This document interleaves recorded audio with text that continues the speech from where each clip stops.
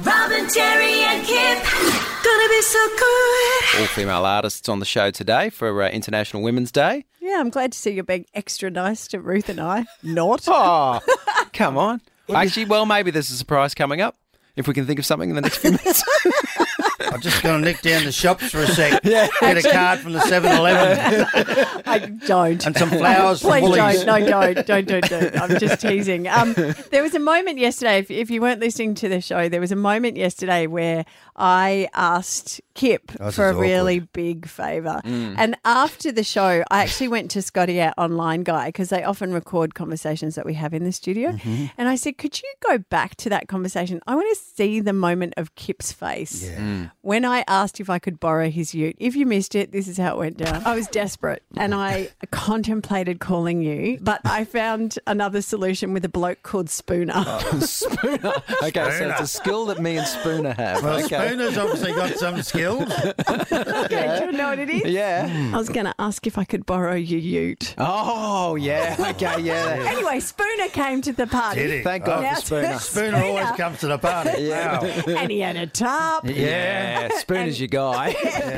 Your eyes had the look of wheels spinning on a ute, desperately trying to get into gear and go backwards. But There is a moment where Kip's face is like, oh. How do I politely get out of this? Yeah, right. And you didn't have to because I didn't put you in that Yes. position because I think subconsciously I knew that that's what would happen.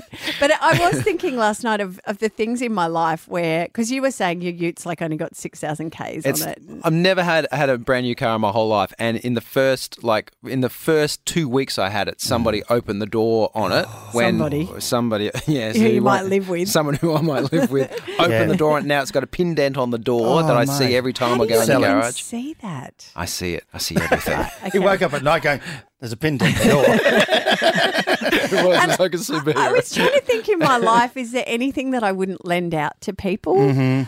I think the things that are most precious, you know me, I'm such a sentimentalist, would be like maybe jewellery, but I would happily lend it out but then go and pick it up the next day. Like I think I would, I want to be generous and kind and giving, but there are certain things that if someone lost, I would never get over. My wife has beautiful art books that she's collected over the years, and people go, oh, look, I'm selling art. I'd love to get one of those. You would need to leave a limb at the door to take one of these things out the door. Oh, really? She won't let, well, books are thingy because people never return books. Yeah. They never ever do. So if you lend a book, you kind of have to go, I'm gift lending you. No, that won't be happening. Yeah. Really? So she won't ever do it? She won't ever loan them again. She does know where the 2 books she never got back are as well. Well, why doesn't she go after She remembers them? them. Because the people who've got them have had them so long, unless we're, no, I've had that forever. I know. That's fine. That's my book. 3223097 if you can think of something that in your life that you wouldn't lend out, we'd love to hear about it. Mark of Kalanga, what is it for you?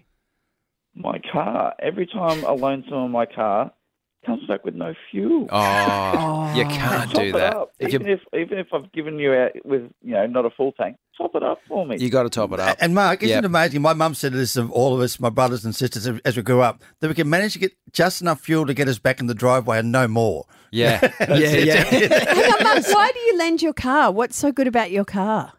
It's got a tow bar. You don't have a tow bar. You need to go get a trailer or something like that. Yeah. Oh, your car's got a tow bar, doesn't it? Can I borrow it? You need to remove the tow bar, Mark. No, sorry, I lost the hitch. Yeah, that's what you need to do. 3223097 if you want to get involved. Do you put anything in your ute? Like in the back, there's beach towels in there. Really? Why have you there's got a brush. I've got a brush there for cleaning your feet off. Why did you buy a ute? No, I do. And I do pick up things for other people. My sister got me picking up furniture for her the other day, and then it's now all in my garage until she comes back from the coast. Is that why you got a ute? Because you wanted to be helpful, Kip? No, it's not. No, it is really handy. And like even with Raffy stuff, I've got prams in the back there, and I do go to Bunnings a lot, so I'm always picking up things. Plastic buckets, for example. I know, right. No, mate, you're sounding hard. I was going to say, so the ute is for his manliness. Yes. Is that right? Lumber. It makes you more manly. I carry lumber around the back just in case. Do you? No. Robin, Terry and Kip, Kiss.